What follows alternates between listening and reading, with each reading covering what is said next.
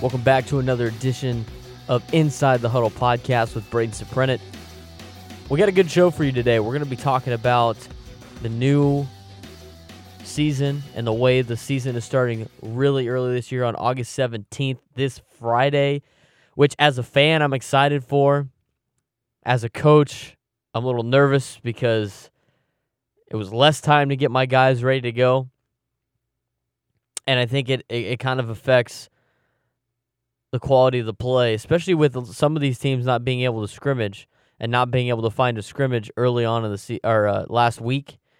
It's going to be interesting to see a lot of the games week one, and I'm hoping it doesn't affect the way the kids play. I'm hoping it doesn't, in turn,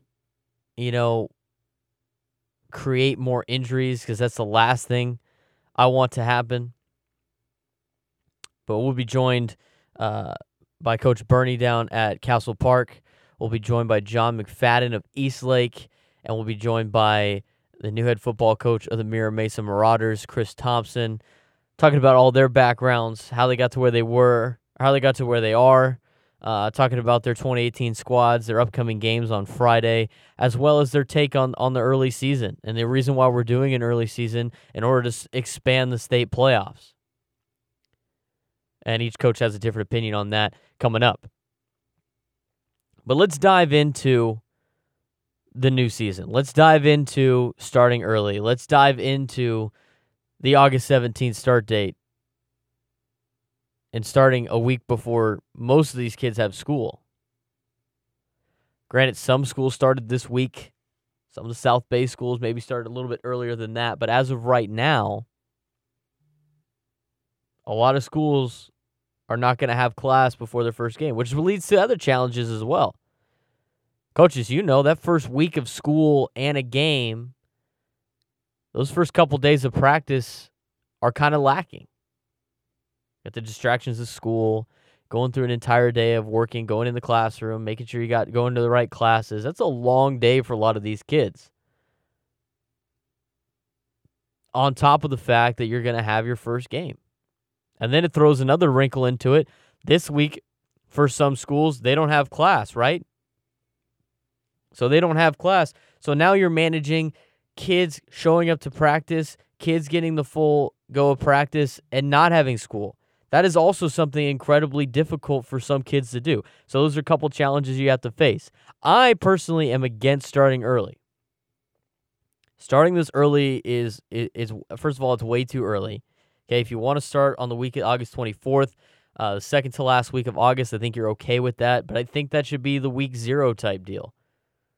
Week 1 doesn't officially start till Labor Day weekend, in my opinion. Week 0 should be August 24th, and then it should go throughout the season. If you want to expand the playoff, if you want to expand the state playoff, then take out a round of CIF playoffs.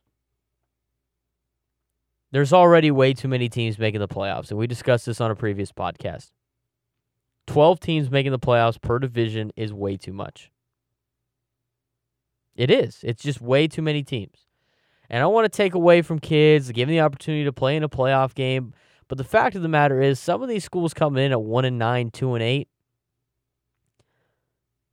They get blown out in the playoffs anyway. Some of the kids don't necessarily want it. It's like, why extend the season for them if they don't want the season to extend? I get it for seniors. I had my playoffs taken away from me my senior year. I understand how that feels. Thinking you're going to play another game that's going to potentially be your last game, but then all of a sudden, just like that, it's gone. So I understand that. I understand as a senior, you want to be able to play as many games as possible. But when you're 1-9 or 2-8, you don't deserve to be in the playoffs. I mean, it's just that simple. And at the end of the day, I think most of those kids on those teams are just kind of ready for football to be over. Granted, there's a couple exceptions. There's going to be some kids that are just straight up, I want to play for my high school one more time, yada, yada, I don't really care. But you got to eliminate one of the weeks of the play. You got to eliminate some of these teams. You got to make it 8 teams. And the Open Division, again, make it 8 teams, make D1 8 teams, put more teams in D1. We discussed that another time. But back to the start of the season, back to it starting early. You got it. It's too early. It's way too early. Talking with most of my friends around the country that are involved with high school sports in Texas and other states, I told them we had a scrimmage last week. They said, we basically just started practice. I said, we got a game this Friday. Tune in to the live stream. They're like, we're not even scrimmaging anybody yet. You're already playing your first game? It's way too early. It's way too early. It's less time for these kids to get ready for the first game. Their summers are already basically gone anyway because the way, all the off-season workouts work, the 7-on-7s and everything like that. But on top of that, now you're starting in late July? Come on. They are kids after all. They should probably have some summertime. Starting August 1st, having some good practices under your belt, not trying to cram stuff in before your first scrimmage being really early that it was. August 10th scrimmage. Are you kidding me?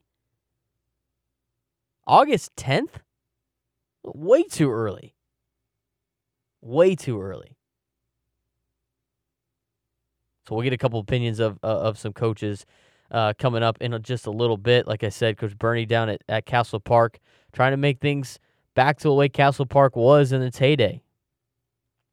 It's been a long time since Gil Warren was the head coach of Castle Park. It's been a long time. Coach Bernie's trying to fix that. And he's got some stuff working down there at Castle Park. They open up with O'Farrell Charter. Farrell Charter's got their first game ever as a varsity team playing football for the first time. That's going to be a special moment for those kids on Friday night. John McFadden is back and at Eastlake again. Does this put Eastlake back in the conversation of top 4 team every year? I say it does. Look at the stats. McFadden leaves, that team plummets in the record. Go look at it. The exception of last season, Eastlake was not the same when McFadden was not there. And I'm not dogging any of the coaches that took over because they did a great job talking to McFadden about it. He doesn't think that either. I'm just saying the job that McFadden did was so unbelievable. They never had a losing season when he was there. He leaves, all of a sudden they get 2 losing seasons in a row. Go 2-9 one year. McFadden is back. They open up with Torrey Pines on Friday. It's going to be a hell of a game. Chris Thompson is back at Mira Mesa. Now as the head coach. For damn sure that he's going to get guys ready to go. And that Mira Mesa team is going to be back to what it was in the early 2000s, being one of the top City League teams in San Diego. And I was curious, they did the switch where they dropped Mira Mesa down to the Eastern League and brought Lincoln into the Western League. What bad timing to do that. That Mira Mesa team is going to be good. They'd be able to compete in the Western League. I'm not saying they would win the Western League this year, but they'd be able to compete. A lot better than they did last year. That's for sure. They got a lot of talent. They got a lot of good athletes. I think with the direction of the change of scenery and the change of coaches over at Mira Mesa is gonna prove to be very profitable. Is the word I just came up with. That was the only thing that could come to mind. It's gonna be very good. Don't be surprised if Mira Mesa's in the D2 final. And Eastern League champions. It's my bold prediction. Granted, they didn't look that great against Helix, but Helix is Helix. And what did we learn this weekend? Helix is Helix. They're going to be ready to go. They got Cajon on Friday. That's going to be a great game. We got some great games this weekend. I'm excited for it. I'm also excited to start talking to some of these coaches. When we come back, we got Coach Bernie down at Castle Park joining us on Inside the Huddle with Braden Soprano.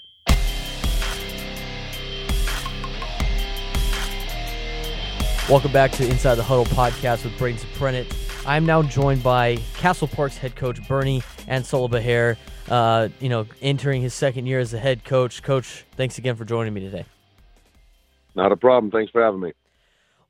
So let's talk about you as a coach and you as a person, and give us a little background about how you became a football coach, what made you get into being a high school coach, and how you got to where you are today as being the head coach of the Castle Park Trojans.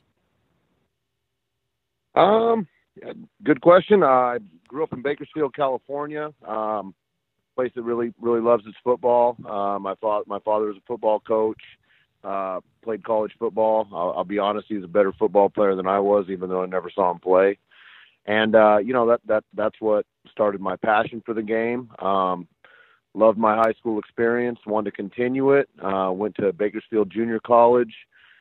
Played for, I'll say, probably one of the greatest offensive line coaches that most people have never heard about, Dwayne Dameron. My father also played for him at Bakersfield Junior College. And between my father and Coach Dameron, I didn't really know exactly what I wanted to do. I knew I was going to college. I was going to complete college and whatnot. Didn't really know exactly what I wanted to do with my life. Both my parents are teachers, and seemed like a good gig. I really, again, like I said, admired Coach Dameron and obviously my father. And between those two, I said, hey, I think that's something I want to do. I get to continue to be around football and be around young people, and that's how it started, basically. My football playing days were over after Bakersfield Junior College, and came down to San Diego State, finished my college degree, got my teaching credential, and of course didn't want to leave. And, here I am, whatever it is, 15 years later. So many people coaches that I've talked to have made their way to San Diego and never wanted to leave because of how great it is here in San Diego. But you're a Bakersfield guy originally, and growing up and doing high school football up there, it's a little bit different than down here.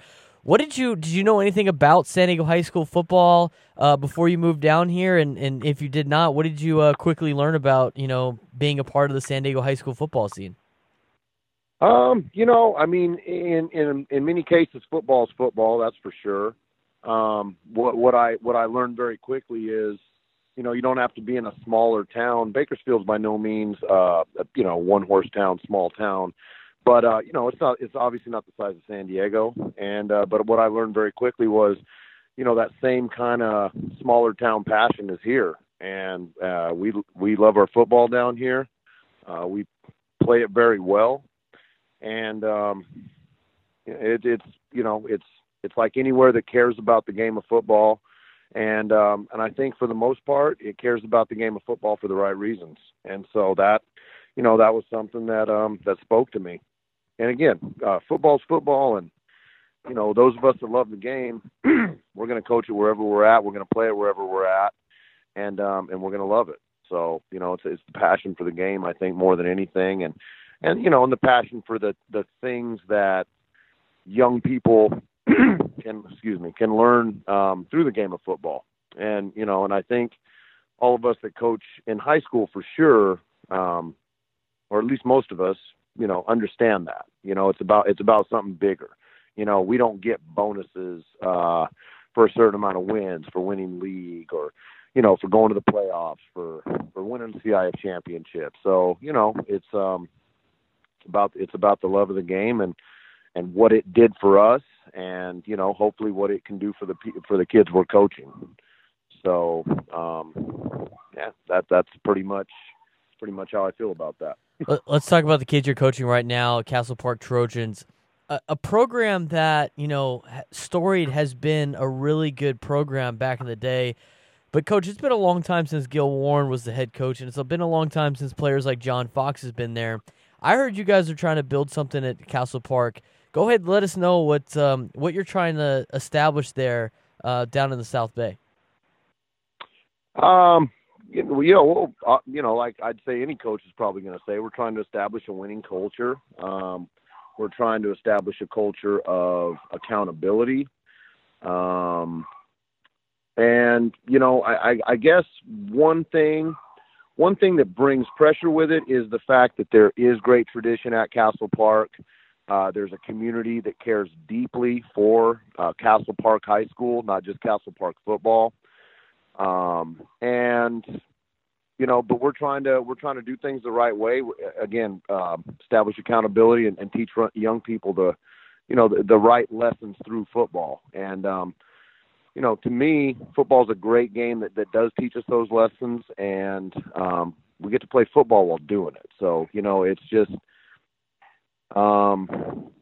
it can be a positive thing in so many ways. And again, we're lucky in the fact that we have a tradition to fall back on. But you know that the real heydays at Castle Park High School are a long way out, and a lot of these kids we have don't necessarily know that. They just know they want to be out there playing football, and they, you know, the ones that we have love wearing the red and black, and I feel like we're starting to lay a foundation that we can continue to build upon, and hopefully, you know, regain some of that past glory in the way that in the mold that we're trying to do it in.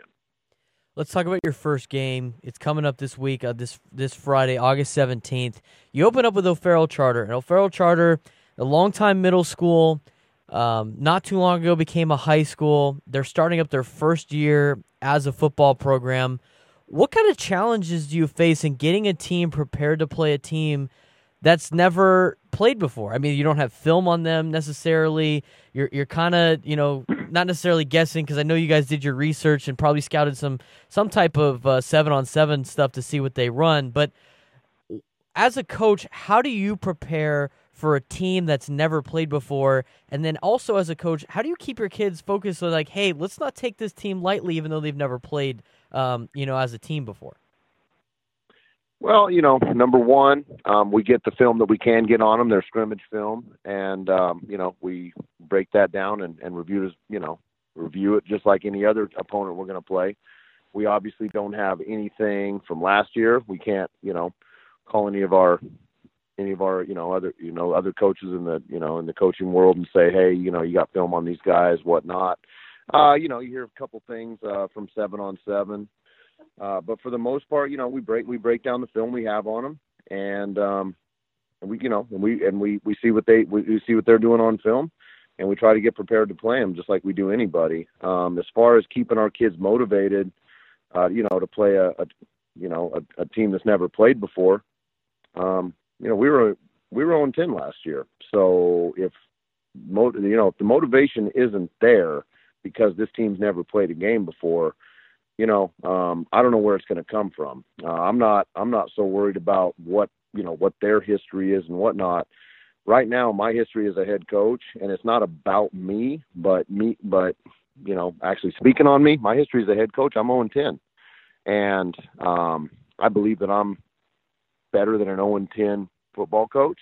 But right now, people look up my record, and that's what I'm judged by. And that's what, the kids who were with us last year are judged by. I think we made great strides in a lot of ways last year, but it didn't show on the scoreboard. So, if you need any further motivation, we don't want O'Farrell to start their football program 1-0 on our backs. And, we've had those conversations. So I think the kids understand the opportunity that's in front of them. And, we don't want to play with a ton of pressure on our shoulders because, we're playing a football team that has never played a game before. But there is some pressure on our shoulders. And we understand that O'Farrell's probably coming in without pressure on their shoulders. So, we have to understand that, and we have to actually embrace it. We gotta appreciate that pressure, and hopefully it helps to motivate us to work as hard as we can to get prepared for this football game and to go out and play the best football game we can at this juncture in the season. Let's talk about a little bit more about the players you have on this 2018 Castle Park Trojan football team. Castle Park is not, again, they're not a top 10 program that doesn't get a lot of recognition. The South Bay sometimes doesn't get a lot of recognition that they deserve. Let's talk about some kids that that people in San Diego need to know about, because they're good athletes for you, and they're going to make an impact for your team this season. Yeah, I'll just start by saying, we don't have large numbers. We're steadily growing, slowly growing, and even at this point in the season, we're still getting a couple kids out here and there. But kids that have been there from day one are tough kids.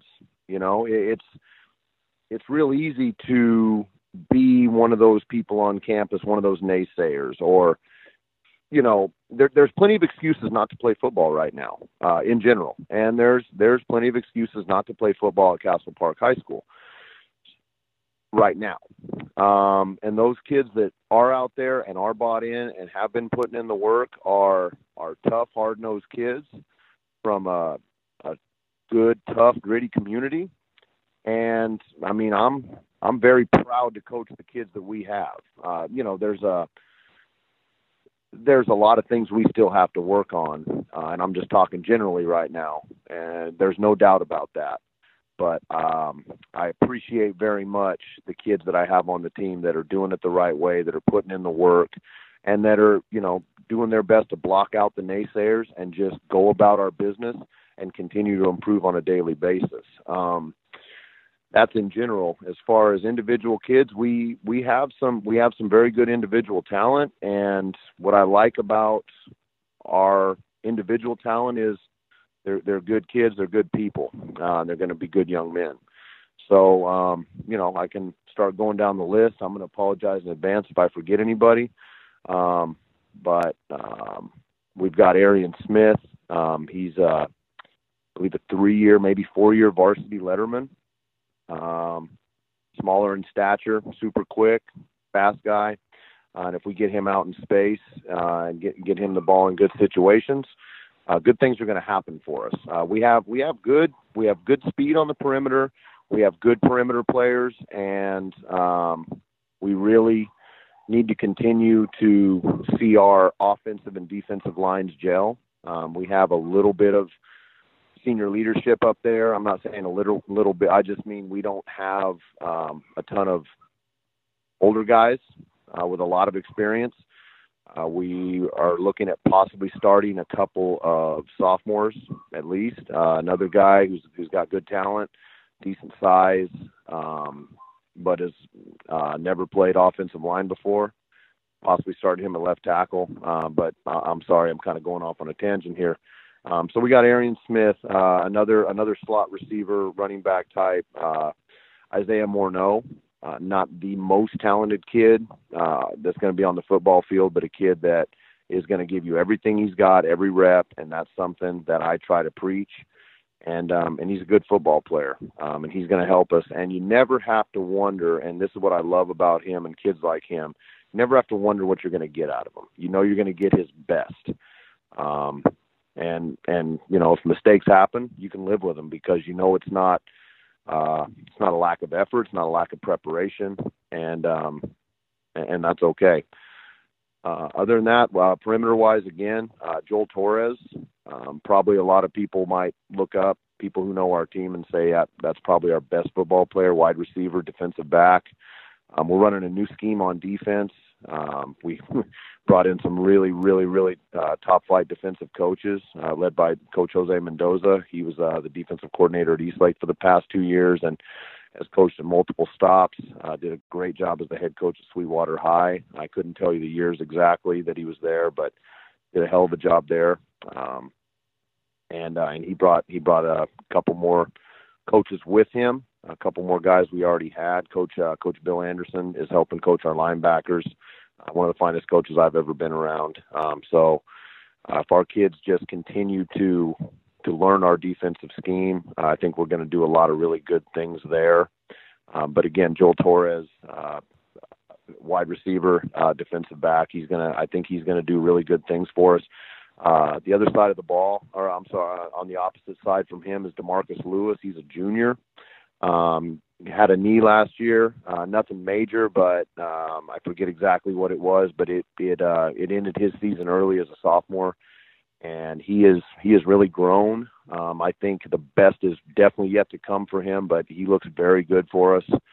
And then as far as the offensive line goes, we are a work in progress. We're young, we're inexperienced, but those guys show up every day. As a former offensive lineman myself, I tend to be hard on those guys. I hope they understand that it comes from a place of, caring, wanting them to be the best they can be. But at the same time, we got to get them ready to play varsity football. And that's the approach I'm taking. And honestly, they've done a really good job with it. They've embraced it. They keep showing up every day, and they continue to learn and continue to get better. And I think that we are going to see them start to gel more and more. And I think by the end of the season, we're going to have some sophomores that maybe at the beginning of the year, some people might think they don't belong, and they're going to definitely belong. And they're going to have 2 great years ahead of them. One guy I will mention out of that group is Robert Soldinsky, a young man who has always had a good frame, but he's skinny offensive lineman, and to see him grow and mature and fill out a little bit. And he's a guy who some people probably thought was an afterthought, and I think he's going to be a real leader on that group. He's done a really good job. He understands what we're trying to do up there. He can play multiple positions for us. And I think he's going to help be the anchor of that offensive line. Another young man we're waiting on. We can talk about him another time, because if and when we do get him going, he's going to do really, really good things for us. But like I said, that's a story for another day. Right now, we got to worry about the guys we're looking to put on the field on Friday night, and I think we're going to put a good product out there. And I think that product is going to continue to get better as the year goes on if we keep going about our business the right way. Go check out Castle Park. They got O'Farrell Charter on this Friday, August 17th. They're going to have a pretty decent season this year compared to last year. I know Coach Burney's going to have them ready to go. Coach, thanks again for your time. We always appreciate anything that's going to help promote Castle Park High School and Castle Park High School football. And thank you very much. And, hey, go Trojans. Fight on. Thanks again to Coach Burney for taking the time to talk to us about Castle Park, and it's going to be a tough challenge for them in their first game. Already a lot of distractions. You're expected to win, okay? O'Farrell Charter's got nothing to lose, like he was saying, and Castle Park has everything to lose. And trying to keep his kids focused and not pressing too hard and not trying to be the team. We can't be the team to give O'Farrell Charter their first win. It's going to be tough for a little bit, but I think once they start realizing it's just football and playing football, Castle Park should be able to take over that game pretty easily.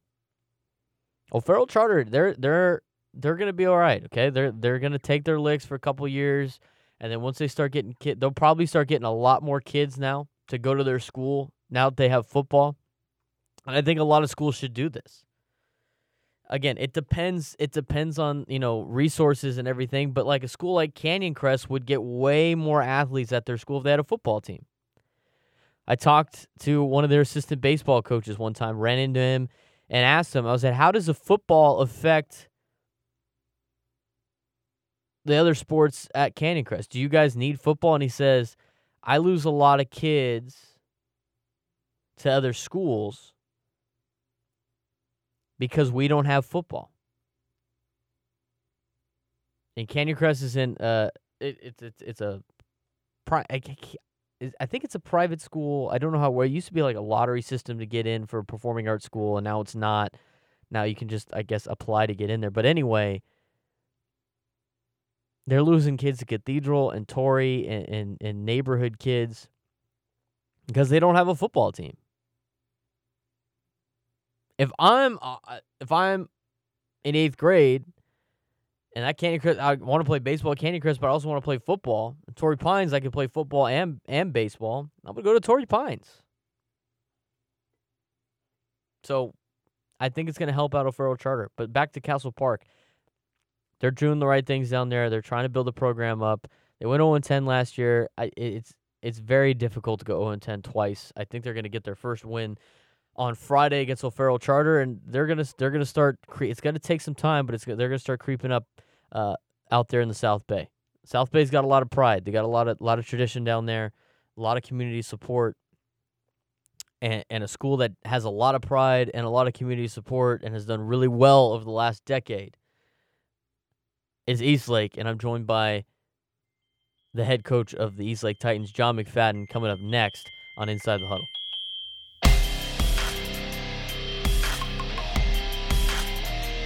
Welcome back to Inside the Huddle podcast with Braden Suprenant. I'm now joined by head coach of the Eastlake Titans, John McFadden. Coach, welcome back to Eastlake. It's good to have you on. Great to be here. I appreciate you having me on. Let's talk about your background and how you got into coaching. As I ask, a lot of these coaches that I bring on the show to see, the human side of a lot of these coaches. How did you get into coaching? What made you get into coaching, and why did you, ultimately want to become a coach? Well, when I went to Bonita Vista High School, and I, was on the football team and ran track and did a little bit of everything that I could do. And I wasn't by far the best athlete or even a very good one, but the camaraderie and what I got out of it, even not being on a great team all the time, was just incredible. And my coach was a great guy, but we weren't always coached to the highest level. And so when I got out of high school, I wasn't a college type player, but I went out to Southwestern and got beat up out there a little bit. And then I just decided that, maybe I could coach. And so I got lucky with, I was a track athlete and I was pretty good at that. So I was helped coaching with that when I was, 19, 20 years old. And then my mentor, Chip Holmes, who was a legend here in the South Bay in track and field and cross country, coached me at Bonita. He was at Hilltop at the time, and he asked me if I'd come over and help out coach at Hilltop. And I said, I'm not going over to Greenscomb. I'm a Baron. And he said he'd pay me $300, and I said, I'll be there tomorrow. So I said, you get paid for coaching? Wow, that's pretty cool. And so I was over there the next day, and then I met another one of my mentors, Jan Chapman, who's another legend around here, and he was coaching football, and I let him know he was coaching track also, and I said, I'd really like to coach football. He introduced me to Joy Gritz, the head football coach, and the next spring football, I was the varsity D-line coach, and I really had played O-line, so I was like, okay, varsity D-line. So, but the biggest thing is I wanted kids to have the experience that I had, but even better, because it was a little negative not having a good team. So I wanted to always, whether you win, lose, or draw, the kids have a great experience as far as the camaraderie and becoming a team and things like that. And so that's kind of where it went. So you're the assistant coach, assistant D-line coach. You're a head coach at Eastlake for a long time, but how did you become, a head coach? What wanted you to, maybe I want to take the next step and kind of, run things from a head coaching perspective? Well, when you're young, you think you know everything, and, every year you realize how little you know, and now I know I don't know anything. But and I just had that experience of, and I found that, I'm not that great at anything, but, as far as motivating kids and organizing and holding kids to a high level, that's something that kind of comes natural to me. And so as I was coaching, I coached as an assistant coach, for a number of years. And then I, took on a head JV job and then a head freshman job and then, and that kind of stuff, along with still coaching at the varsity level. And, I got really lucky. I got the job over here at Eastlake, and I was the head track coach. So I've coached track actually longer than I've coached football. And I was the head track coach, and I was going to help out with the JV football team. So I did that and coach varsity also. And then Gene Alum decided to step down, and I was lucky enough to get the job. I felt like I was qualified, but when you've never been a varsity head coach, you're still going, okay, I'm not sure if I'm up to this, but let me throw myself in there. And luckily I had some great coaches around me and had a lot of success early and continued that on. So. Yeah, you definitely had a lot of success, and looking over, year by year, it doesn't look like you've ever really had a losing season at Eastlake. What was the key to your success during that time frame, your first stint at Eastlake High School? Well, I think it's something that I've always kind of done naturally. Number one, I know my weaknesses, and I know that you have to have really good coaches around you, and you have to know their weaknesses and their strengths, and you have to, really be able to coach them up and to have, mentors around them that can help them if they have some weaknesses. And I kind of had that right from the start. I was very lucky to have some very good coaches right from the start, with Eddie Minshew and Lee Price, and a group of George Mancias was here really helping me mentor some great guys, and I also had a good group. Gene Allen always likes to tell the story. Well, I left him a championship team. That's why he won the championship. And he's right. He left me a great team. So, it's just, you have to have the kids, you have to have the coaching, and then you have to have the organization. And I didn't really know anything when I first started. I just think I had that mentality of high standards, and, and each year I try and learn a little bit more. So what you got to coach, some NFL players and a guy like Tony Jefferson and some other studs. Like, I remember when I was in high school, Eastlake had this kid named Baltazar, who was a hell of an athlete. What was your favorite memory about coaching during that first that stint at Eastlake? Well, I mean, I have so many of them. I mean, winning both championships was really great, but there's so many other great memories. I remember we were, we were kind of the semifinal queens. We would get to the semis and never get pushed over the top. I think 4 years in a row, and the last year we had this kid named names always leave me, but he just wanted us to do so well, and he felt so bad, and he's up in the locker room, and he goes, we always see John Carroll on there with all his rings and stuff, and he goes, Coach, I want you to have what John Carroll has, and I go, John Carroll doesn't get to coach you, and that's really the difference. He doesn't have the experience of being able to coach. He has his great kids that he gets to coach, but I had the opportunity to coach you, and that really to me is the genuine feelings and how much you care about the kids, whether or not you're winning everything or whatever. Those are the greatest experience and memories that I have. Let's talk about you leave for a little bit. You're now back. What was not to knock any other coaches, but when you left, the team the program record-wise wasn't as good as when you were there. When you got back this offseason, based on your evaluation, what was the state of the program? Was there anything you really needed to tweak to get back to the way you ran things? Well, I mean, every head coach is a little different, and they both had their successes, and I thought Lee Price did a great job. I had left him, we were a top 2 or 3 team in the county every year for the last 5 years I coached. And, also there's a regime change, and he's going to do things a little differently than I do. And it takes a little while to get that into the groove. And, some people bailed on it, but, a few of the kids bailed on him. So you lose a few of those athletes that might've helped you and things like that. And, so that, but he just did things a little differently. And, he had to learn as a head coach what worked well for him and what was going to, and I did find both the guys who worked with me for 15 years, him and Dee Trump. I said, were you even here when I was here? I said, do you know all the different things that, the different things that we did, just, the little things. They didn't really realize the little things that had to be done sometimes. And they both were learning. And, I thought Lee, again, did a great job. Had by far the toughest schedule in the county those 2 years. And, was in the open division both years and, won the league championship and finished second in another before we all got fired, which was ridiculous. So I don't care if you put that on. I've made my views clear on that. It was a joke, but, and then Dean took over and got the job, and, his first year was a major struggle, and, but he worked through it and then came back last year, and, they were in the D1 finals and had a great year, and the kids were all excited about it.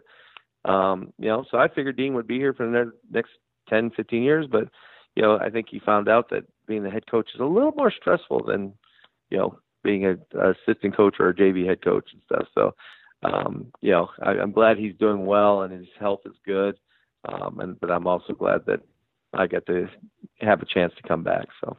Well, regardless of what happened in the past and what happened leading up to right now, you're now the head coach at Eastlake yet again.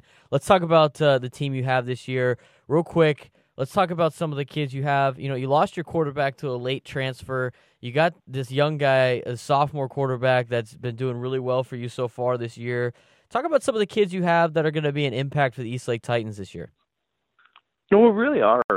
We have a good group of seniors and some underclassmen that are going to be really good. But the seniors are really the key to getting them to buy in and really, because they've had, some of these seniors have had, a couple different coaches throughout there, and that's tough when all of a sudden there's change, and they're like, okay, are you going to leave us too again? So I just have to get them to buy in. But I'll tell you what, our line, we have Levante Webb and Vincent Santos, Jaime Menez, all almost 285 to 300 pounders that are athletes and that move very well. And then Jack Hay is probably even though he's a 215 pound 5'11" guy, he's probably one of the toughest kids on the team. But of course the leader is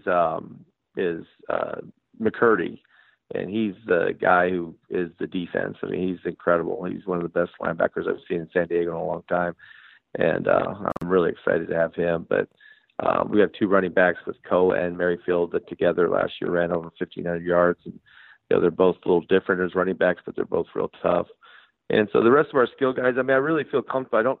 Usually I look at a team and I'm going, oh man, we got some real weaknesses we're going to have to work on. But I think every kid that we have, if we can get them coached up to a high level, we can play some really good football.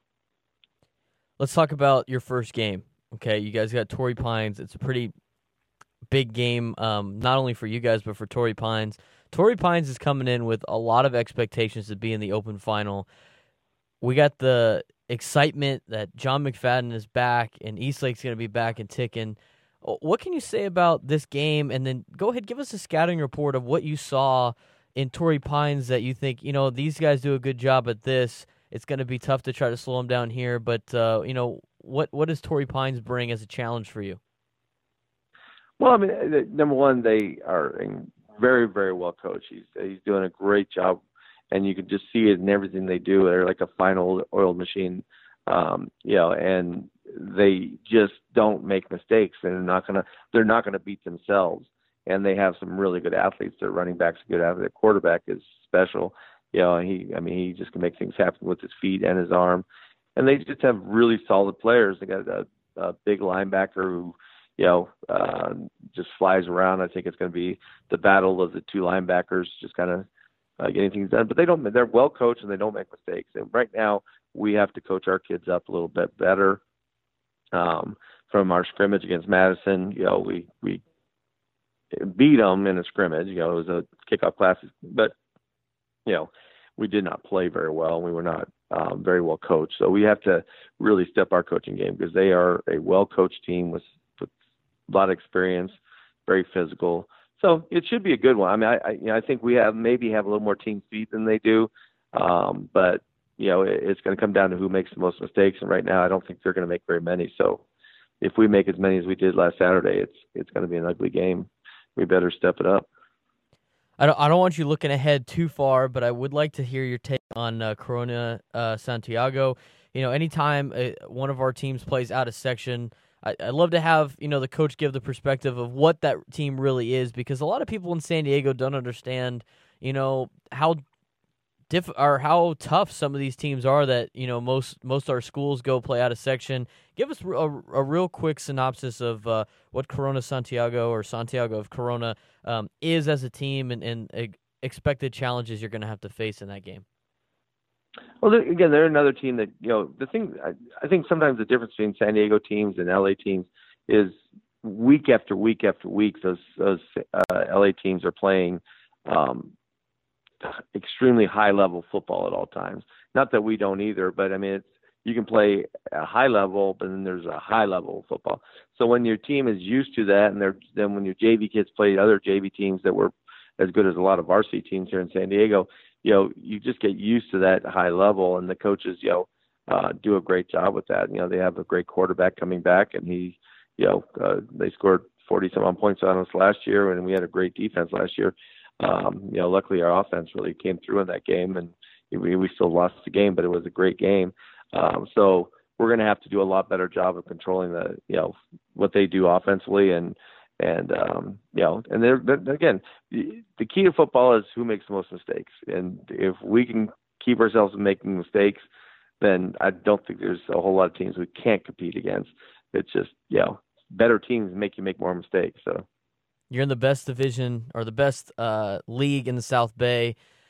All the coaches I've interviewed in the South Bay talk about the pride each community has in their school, something that you don't really see in other parts of the county.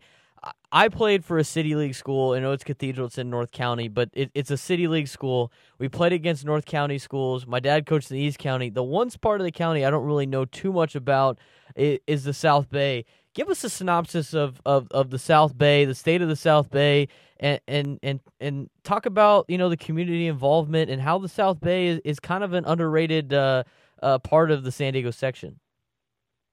Yeah, and it always has been. I mean, we would go in and always get seeds lower just because we're from the South Bay, and then but once you start beating those North County teams and you start beating those East County teams, and that's where it really boils down to. And we do have teams that are very capable of beating anybody from any area, with Olympian, Otay Ranch, Bonita, and Mater Dei. They've all had their successes over the last few years, and and of course East Lake, we've kind of been the team that's looked at until the last couple of years that in the South Bay too. And that's where I want to get East Lake back to. Is I want, we need to get back to league championships. We need to get back to, fighting always for CIF championship and back to that open division instead of the, Division I's great and whatever, and there's great teams in Division I, but the goal should be at a higher level. Coach McFadden, it was a pleasure talking to you. Thanks again for joining the program, and good luck on Friday. Oh, thanks so much. I appreciate you having me. Thanks again to Coach John McFadden of East Lake. He's back. Look for them to compete for an open spot. I don't think they make it to the open this year. I think they'll just come up one or two games short with their tough schedule they got coming up. But that first game, Torrey Pines and East Lake, is probably the game of the week, in my opinion. You got La Costa Canyon Cathedral Catholic next week. You got Steel Canyon Carlsbad's going to be a great game. You got San Marcos Otay Ranch. You got Helix Cajon. I mean, there's a lot of good football this weekend, but I think that one's the top. It's interesting to see. It's going to be, is McFadden back and they're up and running as soon as possible and winning that first game? If they win that first game, look out. East Lake's going to go on a tear. But then you got all the expectations with Gladnick up there at Torrey Pines that we've talked to before. That's going to be a great football game. Whoever loses that game is still going to be in a good shape to potentially make the open playoff, assuming they don't have any skids throughout the season.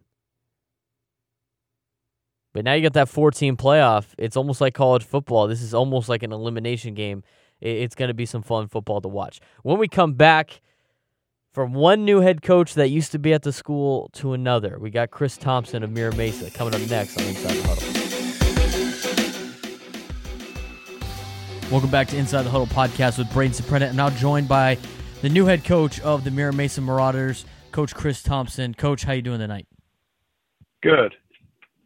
Coach, doing real good tonight. Let's dive into how you got into coaching, because you've had a pretty good coaching background so far in your coaching career. What made you get into coaching, and at what point in your life where you're like, you know what, I just want to start coaching high school football? Well, I guess it was one of those good news, bad news things. I played behind my best friend who goes by the name of Ray Rowe, who was a junior when I was a senior. So there wasn't a whole lot of playing time because he was going to go off to San Diego State and eventually get drafted by the Redskins in the NFL. So I kind of started coaching him, from the sidelines in high school. So let's get into how you got into coaching in San Diego and your path of how you got to be the Mira Mesa coach today, because I know you used to coach at Mira Mesa back in the day when they're winning league championships and were at the top of the mountain. Since then, you're at Bonita Vista for a little bit, you're at Helix for a little bit. The head coaching job opened up at Mira Mesa last year.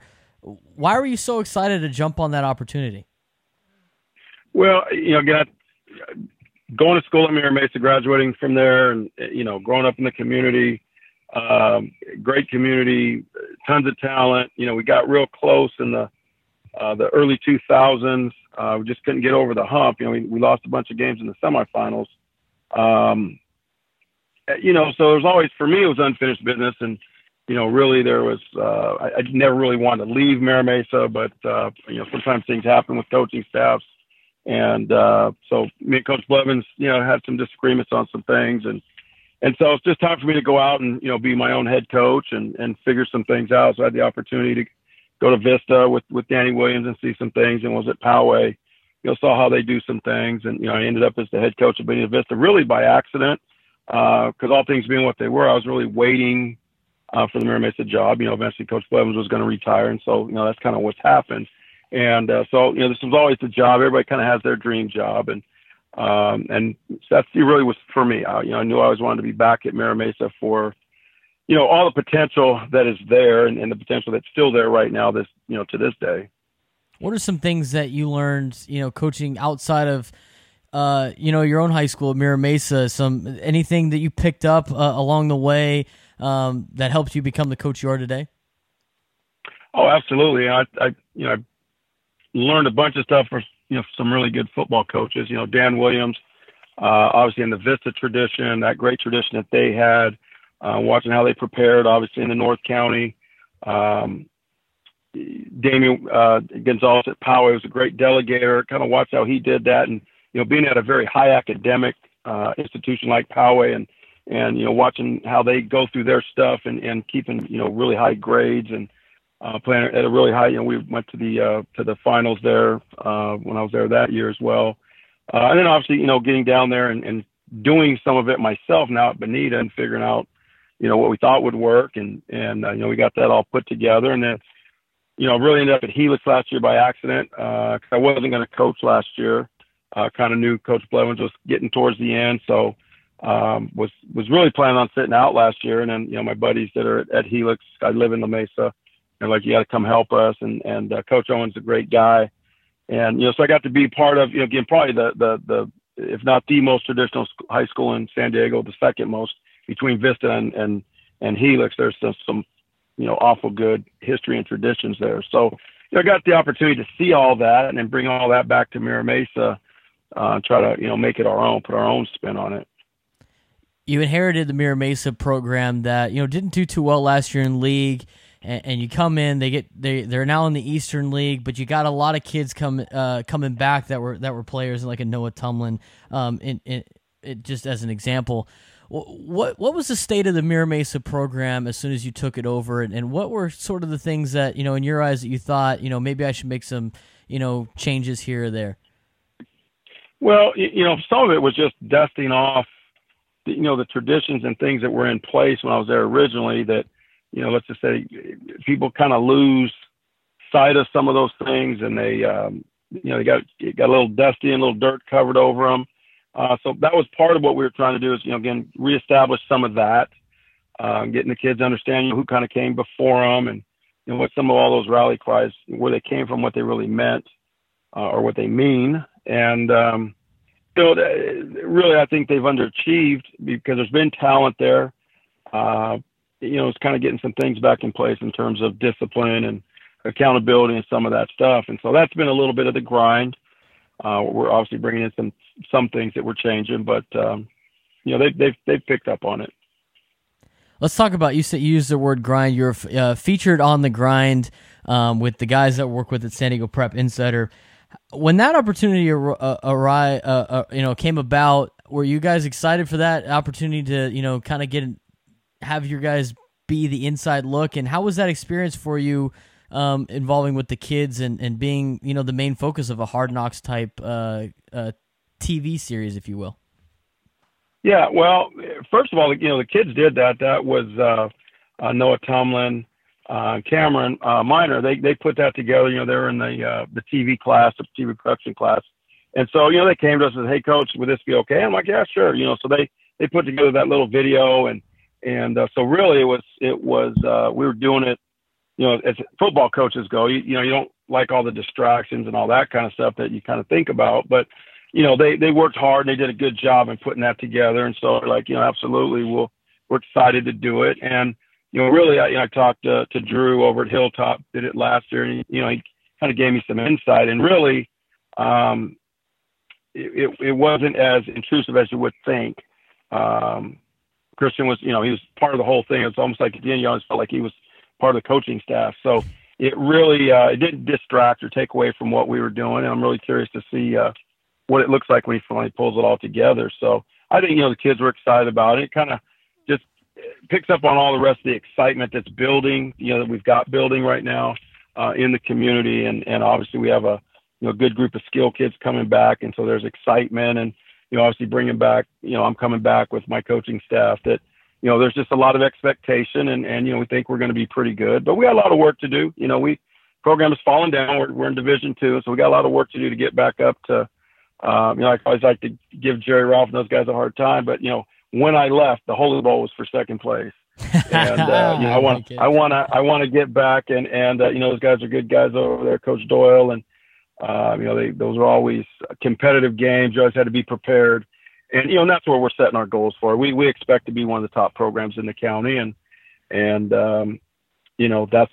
our vision. That's our goal. We want to be the standard. So we've got a lot of work to do, and we obviously, we're doing that now. We're going to make our way back up, much like we did Bonita. So, I got a little bit of experience there, because Bonita was down when we got there. And of course we put some things together, and we think, we're going to have a pretty good shot at this year.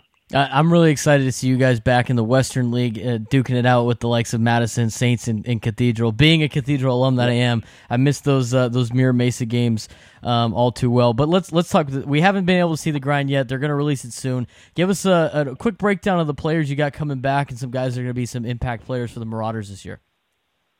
Well, yeah, he started off with Noah Tumlin. Obviously, he's a dual threat quarterback. We're trying to add some more wrinkles to his game, and polish up, some of the read progressions and things like that, and showing off, he's got a strong arm, and, we're trying to get him to understand that part of the game. And, there's been some schools that have been out looking. He took a trip out to the East Coast to see some of the Ivy Leagues. He's a great GPA kid, and obviously a great, two-sport athlete. So he's going to get a lot of the attention, obviously. We have a running back that's transferred in, Elijah Lynch, whose dad was my first running back when I became offensive coordinator way back when Mike Pittman, he played with Mike Pittman.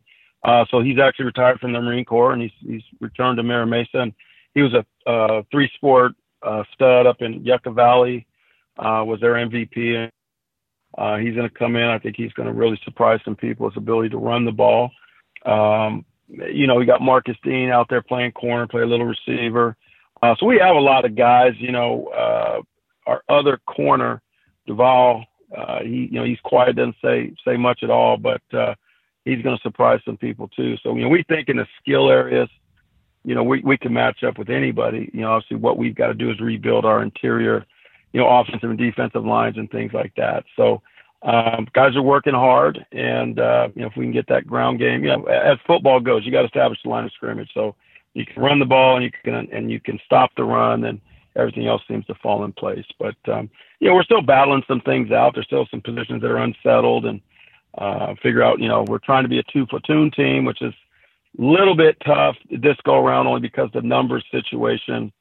We don't have the same numbers. Not that our varsity we're about 10 kids off from what I would traditionally carry, but the numbers are down in the other parts of the program. So, we'll get that all built back up, and we'll kind of do it the way we like to do it, which is to play a lot of kids. We're trying to play, like I said, we want a two deep on each side of the ball, so we can really teach. I'm a big technician guy, and individual, do all that instead of all the scheme. And, we want to run a few things well. We're going to run that middle screen and zone and boot, and you're going to see it from a lot of formations with different guys doing it. So, but that's, we're excited. I think I got 8 or 9 kids that I either coach their dad, their uncle, since I've been here. This is my 30th year. So I've had a lot of guys come through the program, and so that's an exciting thing for me too. Is now I'm starting to see the second generation. I'm excited to see Mira Mesa play as well. You guys got a game on Friday, August 17th. You guys are opening up against Patrick Henry. So you guys beat last year. What are some things on film that, Patrick Henry does well, or some players that, stood out to you as some, maybe some challenges for your team coming up on Friday? Well, they when Coach Martinez got in there, I was still at Mira Mesa when we were doing that. He originally took over the program, and they implemented the triple stack that we run on defense. And so, they get up in there, they sugar those backers up in there, so you don't know if they're coming or not coming. And, they get the offensive lineman's attention one place, and here comes the safety. So, we've really been trying to prepare on that. And then, offensively, they're going to give you some different looks. They're going to give you some two-back stuff, which, I almost forgot about, two backs. Everybody wants to be in spread gun and spread you all over the field. And so, we've all kind of gotten away from some of that two-back stuff. But they're going to give us some of those looks, and they're going to spread them out a little bit. So, we've just been working on all that. Not a lot to look at. We went out and watched them at Otay. And, I know they've had to fold their JV team. So not quite sure who's going to be in there, if they're going to pull some sophomores up or, what we're going to see, because, scrimmages are scrimmages. But, watching them on film from last year, they come from, a lot of different places, like, triple stack guys like to do. All right, Coach, thanks again for your time. I'm excited to see Mira Mesa this year. A lot of people, guys, got you to win D2. I know you don't like hearing that as a coach, but it's going to be some exciting things for the Mecca out there. And Mira Mesa, I can't wait to see where you guys go in the next couple of years. Absolutely. I appreciate it. And, we love the attention, and, we'll wear that bullseye with, we'll try to do the best we possibly can. But, we're going to embrace it all. So, again, we've been talking about that with the kids, about, having expectation and living up to it. So, but I appreciate all that you guys are doing. Yeah, no worries. And I love the Holy Bowl being for second place comment. I absolutely love that. That's the goal, baby. That's the goal, man. We're coming for those Dons. That sounds good, Coach. Thanks again. Coach Thompson at Mira Mesa, as they get ready for the season, they open up with Patrick Henry on Friday at 6:30. It's probably going to be a win for Mira Mesa. They won that game last year. They'll probably win it again this year. They're going to be in good shape, and I got them to win in the Eastern League this season. Let's get real quick recap of the show. Talking to a lot of good coaches. Talked to Coach Bernie at Castle Park. Talked to Coach McFadden at Eastlake. Talked to Coach Thompson at Mira Mesa. But let's get into our topic of the week, and that is the season starting early.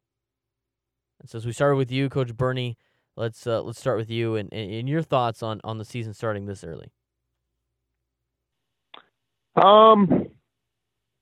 It's not ideal for us, but you know what? We're on the same calendar as everybody else, and we're dealing with it. It's like I said, it's not ideal. I don't think that it helped us to have the number of players out for day 1 of practice, day 2 of practice, even day 5 of practice. But it is what it is, and we're dealing with it just like everybody else is having to. And, right now it was frustrating for a while. Now and that's not just the season starting early. There's a lot of factors that go into the fact that we started off with small numbers and we've had to continue to build. And honestly, we're still giving out gear every day after practice. Not a ton of it anymore, but we've always got 1 or 2 guys that haven't got gear yet because they just barely came out, and it makes it tough. I don't think it helped us as far as getting our numbers out there on day 1 or week 1 or whatever. But again, it is what it is, as we coaches like to say. As far as it being moved up for state playoffs and whatnot, honestly, you'd have to get somebody who's a little bit more of an expert on why exactly that's necessary.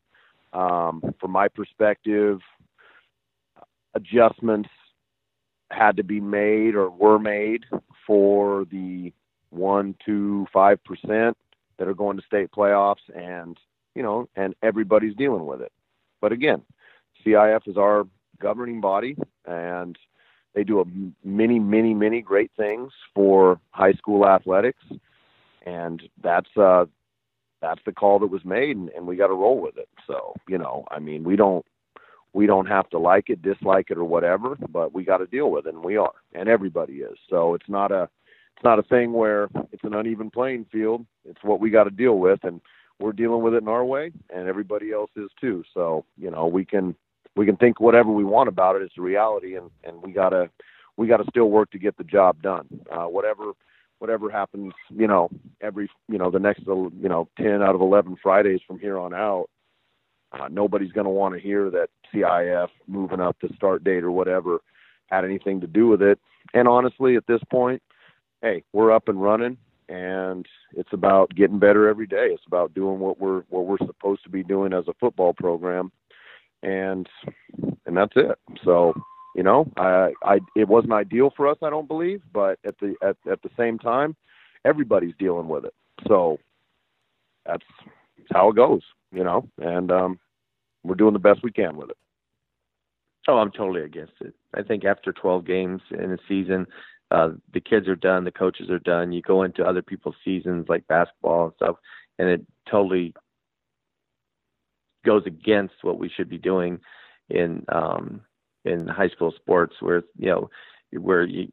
CIF championship is more than good enough. And those who've won the state championship probably will disagree with me, but you know what? The 2 CIF championships that I won, I was done. I didn't want to go to the next. I mean, we would finish, and we would play hard, and we'd go strong. But I was thrilled and happy, and the kids were thrilled and happy. And now to keep on going, and you try and win the state championship, you get that. Otherwise, you finish your season on a negativity, and I just don't think it's right. But and I don't think it's right for kids to have to play 14 games or 15 games in a season. I don't think that's good for kids. And we're supposed to usually have 28 possible practices before our first game. And this year, I think we'll have 19 practices. I think some schools who, started a week later than us will have 14 or 15 practices. That's not good for kids to go into a big situation. I mean, we got the number 1 or 2 team in the county this week, and, we've had 19 practices to get ready. And we're going to be ready, and we're working our butts off. But I think it's the wrong thing to do. And but I follow the rules and go by it, and you play in the situation you have. And I don't want to be one of those whiners that whines about it. I don't think it's great for kids. And and the new format of four teams to me is crazy. I mean, so you're basically going to play one game to get to a CF championship game. That defeats the whole purpose of the fun of going through the playoffs and getting a bye week and play 2 games, and then you're actually in the championship game. So I don't know. Just I'm an old time guy. I'd like it better the other way. So I agree with you as well. And the follow up with the whole season starting earlier, it has affected some schools, predominantly the smaller schools. You're at a bigger school, so I don't know how this has affected you or not, but has the new start affected your freshman numbers at all? It all depends on how you look at it. I mean, our freshman numbers are fine. I think we have around 60 kids, and but in the past we would have 120 kids, and we'd have to go 2 teams of freshmen. So I could definitely see the numbers are down a little bit on things, but I've talked to other coaches. I mean, Madison didn't have really a JV or a freshman team for us to go against this past week because they just had started so late. They just didn't have time to get it ready. So we had to find a JV and a freshman game or scrimmage for that, and Madison's the top 2 or 3 team in the county, and if they're having trouble with numbers, then what does that say about everybody else? So I think it's going to end up at some point in time, it's going to go back to where you just have varsity and JV teams, because I just don't, the numbers just aren't there. So, I'm one of those kind of guys. I just, personally, it's squeezed, but, we got out here and we started doing our work in February. So I don't feel the pressure, though. The real issues I think lie more so when you talk about safety. and not being able to hit as much, especially taking some of that stuff off the freshmen. They never learn how to tackle, and so now you're throwing those guys out there maybe a little too soon. That's where I worry about it a little bit more. Varsity wise, would I preferred another week? Probably, but at the end of the day, I don't focus on those things as much as I kind of look at the big picture, and sometimes I don't see the sense of it in light of the big picture of the safety concerns. So that's really, and only time will tell. Will there be more injuries coming off of this at the lower levels? Because literally those kids go out and then 10 days later, they're trying to tackle, and you got those days up front where you can't even touch each other. So literally they've got like 7 days. And then they're tackling. So that's where I'm a little bit most concerned about, is really at the freshman level. Speaking of freshmen, real quick, before I let you go, has it affected your numbers at all on the freshman level? Because I've talked to some other coaches, and they're thinking that maybe the early start before school starts has affected their numbers. Has it affected Mira Mesa's numbers, in your opinion? And do you think you're going to get a couple more kids once school starts? Well, we're certainly hoping so. Obviously that is a benefit. I know the South Bay kids, our schools are already in, so I could walk on campus and try to rally the troops. Our freshmen, we're sitting at like 38, which is lower than what we've done in the past, but it's a lot more than some other schools. Where we're really seeing the pinch is at our JV level. They were down at 25, and I've lost 5 kids to injury. But I think that's more of a byproduct because they had dropped the JV team last year halfway through the season. So, would I like it? We got to wait. We're going to be 3 games into the season before those kids will be back on campus. Like, tomorrow is our sophomore orientation and Friday's our freshman orientation. So, I got our coaches out there trying to get at those kids. So pushing it back a little bit certainly would help, because now those kids won't be ready to go till halfway through the season. But, it's 6 one way, half a dozen the other. If we're winning, I don't think it's going to be a problem. Thanks again to all the coaches that joined me today. Again, Coach Thompson at Mira Mesa, Coach McFadden at Eastlake, and Coach Bernie at Castle Park. We get into some game picks real quick. We picked these games on the San Diego Prep Insider podcast that was live at Cathedral Catholic. We caught up with Sean Poma and talked a little bit of football. If you want to see that, be sure to check out our Twitter page, San Diego Prep Insider, or SD Prep Insider, and then, of course, check out our website, SouthernCaliforniaPrepInsider.com, YouTube page, Southern California Prep Insider, and our Instagram at San Diego Prep Insider. But let's get into some of these game picks. We picked Rancho Bernardo Madison. I got Madison in that game over Rancho Bernardo. If Rancho Bernardo is a sneaky team, okay? They're a lot of people's favorite to be a dark horse this year, to potentially win.